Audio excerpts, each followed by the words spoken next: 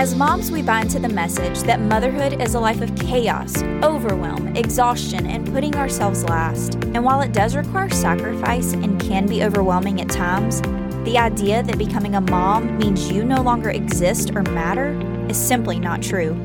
I'm on a mission to help you find yourself again, yes, even in the chaos, and remind you that you still matter. I want you to stop believing that you have to wait until fill in the blank and start right now, right where you are. A life of abundance and joy where you can truly thrive at work, home, and life can be yours if you're willing to start right where you are. Join me each week in conversations about motherhood, mindset, balancing all the things, and doing what you can with where you are, because you are worth knowing and you are more than mama.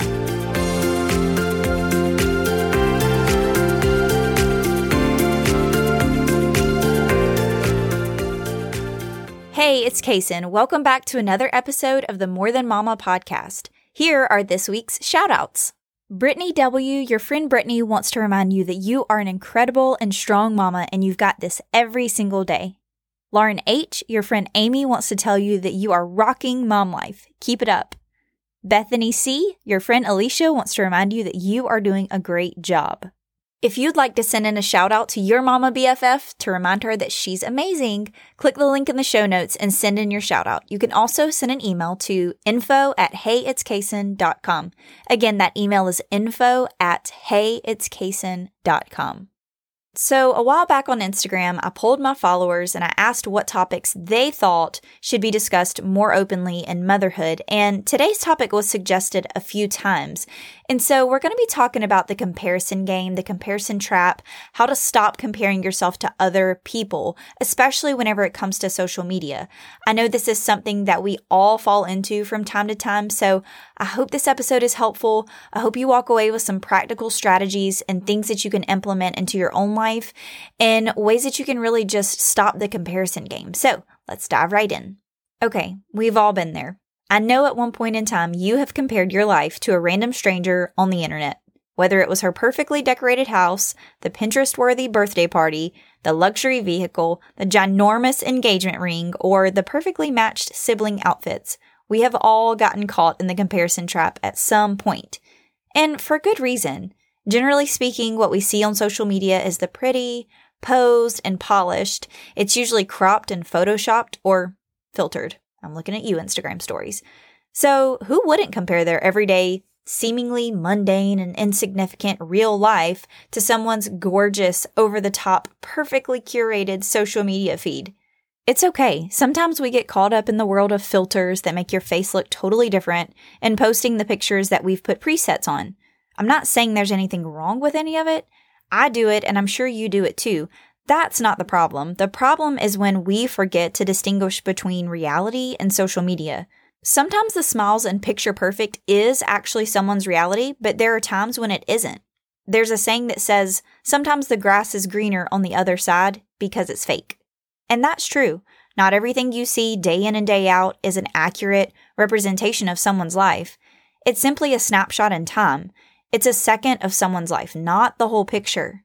When we compare ourselves to others, we convince ourselves that there is this bar of perfection and that other person has somehow reached perfection, while we, on the other hand, are struggling to just make it through our day. That's how things appear, at least. Sometimes we compare our children with someone else's. We see what their kids are up to and able to do and wonder if our kids are behind in some way. We compare ourselves as moms and worry we aren't feeding them the right things, give them too much screen time, or aren't attentive enough. The possibilities are endless when it comes to the comparison trap. I'd love to hear from you and know what areas you struggle most in when it comes to comparison. Whatever way you tend to compare yourself, please know that you aren't alone. We all play the comparison game, and it's not one that we usually win. I want to share a few practical tips that will hopefully help you stop comparing yourself to others, however that looks for you. So, how can we stop comparing? Well, the first practical thing you can do is put your phone down or take a break from socials. I know you're thinking, well, duh, but sometimes that's what you need, a full reset, a social media break. One sure way to stop comparing yourself is to remove the source.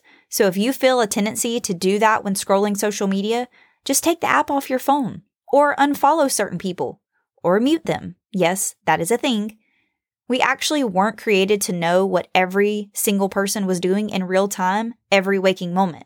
But that's the society that we live in today. If you feel like that this is something that could be helpful for you, I want to challenge you to do it.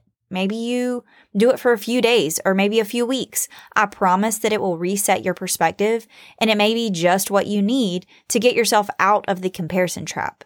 And when you come back to socials, be sure to be mindful of who and what you follow, and continue to take breaks as needed. The next thing you can do is focus on what you do have instead of what you don't have. Again, this is not earth-shattering, but if you actually do it, it will make all the difference. Contentment will never be found in longing for what someone else has. So next time you catch yourself thinking, I wish I had that, or I wish my kids did this, think about what you do have. As cheesy as it's going to sound, think about the blessings in your life. Maybe start writing those down. And whenever you find yourself comparing, look at what you've written down as a reminder. You will start to get into the habit of seeing your blessings instead of wishing for more. Take ownership of your story. Regardless of what you do or don't have, whatever you've gone through, all of those things make you who you are. You are hopefully a better person because of your life experiences. And maybe you're in the middle right now and don't see how anything good can come from what you're going through. Most of us have been in that place, and it takes time, unfortunately. But it's something you can process and work through to start to see how your life experiences can be used for good. Take me, for example.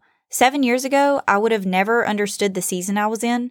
I didn't see how good could come from it, but now I try to encourage moms right where they are because of the things I've experienced in motherhood. When you can start to see value in your story, you can own your story and be more confident in who you are. There is no other person in the world like you. You are an individual. You are valuable because of that simple fact. There's no other you. So remember that. Use yourself as the bar. Run the race against yourself. Always try to do better than you did yesterday. Take time to reflect on how far you've come.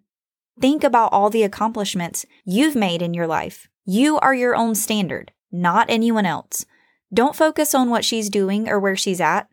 There's a quote that says, don't compare your beginning to someone else's middle, but you also shouldn't compare your beginning to someone else's beginning.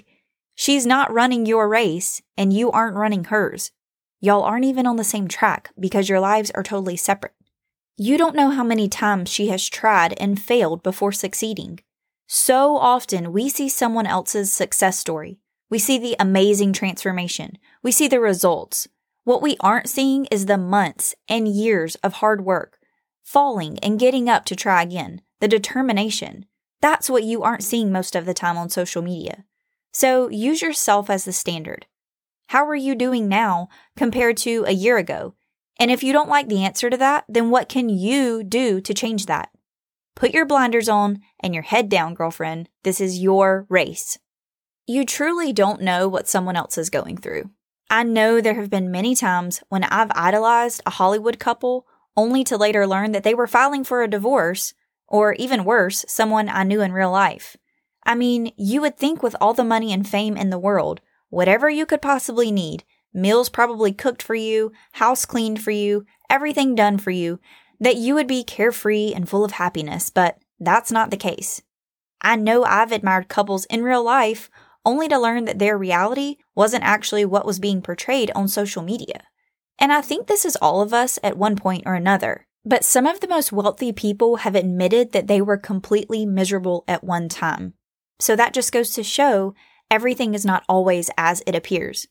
In a sense, I've found this to be true in my own life. Not with wealth necessarily, but having all the things like babies, family, and more that one would think would make you content and happy, but I was actually empty and miserable on the inside at one point. That's another episode for another day, but I can attest to having everything you could want and seeming like you have it all together on the outside, but on the inside, things are actually falling apart. Thankfully, that's not where I'm at now. I've learned that happiness and true joy is a choice, and while it can take a lot of work, it is possible. It's just a reminder that there is so much more going on underneath the surface than what you may be seeing on someone's social media. Trust me when I say that she, whoever she is for you, has her own set of struggles, insecurities, and times of hardship. You may not see them because you only see the surface, but they are there. It's not natural to bring all of those things to socials. It feels better to put all of the good things, all the pretty things, all the smiles, the vacations, the one picture out of 75 where the kids are actually looking and smiling at the same time. It's just not reality. She probably yelled a few times before getting her kids to finally cooperate. Her kids have tantrums just like yours. They refuse vegetables just like yours. She has trouble getting them to bed at night just like you do. The person you're comparing yourself to has her own set of struggles. She worries, she has fears, frustrations, setbacks, and insecurities. You just don't see them, and just because you don't see them doesn't mean they're not there. Comparison will keep you stuck in an unhealthy cycle of self-pity, shame, and almost like this victim mentality. It will always make you feel like you don't measure up, like you aren't good enough, like you aren't whatever enough. You don't want that for yourself, so take some control back. Implement some boundaries, and realize that, first of all, you have worth. You have something to be thankful for. You have a say in what you let in. You do have a say in how you consume social media and TV. You have a say in who you surround yourself with. So maybe it's time to reevaluate some of those areas. When you feel good about yourself and where you're at, it does not matter what someone else is doing. Trust me when I say this. Comparison reveals our own insecurities sometimes. So pay attention next time you find yourself comparing your circumstances to someone else's. Get in the practice of becoming more self-aware and exploring what those automatic thoughts may mean. A lot of it is subconscious, so it can take some work in being intentional, but it is worth it to do the work. I hope these practical tips can help you stop comparing yourself, especially to what you see on social media. Remember, things are not always as they appear. And also remember, you were made for more. Does motherhood feel like constant chaos and endless overwhelm? I've been there, so I get it. But here's the deal. You are the only one who can take action to make the change you've been wanting to see, and I would love to help show you how to do that.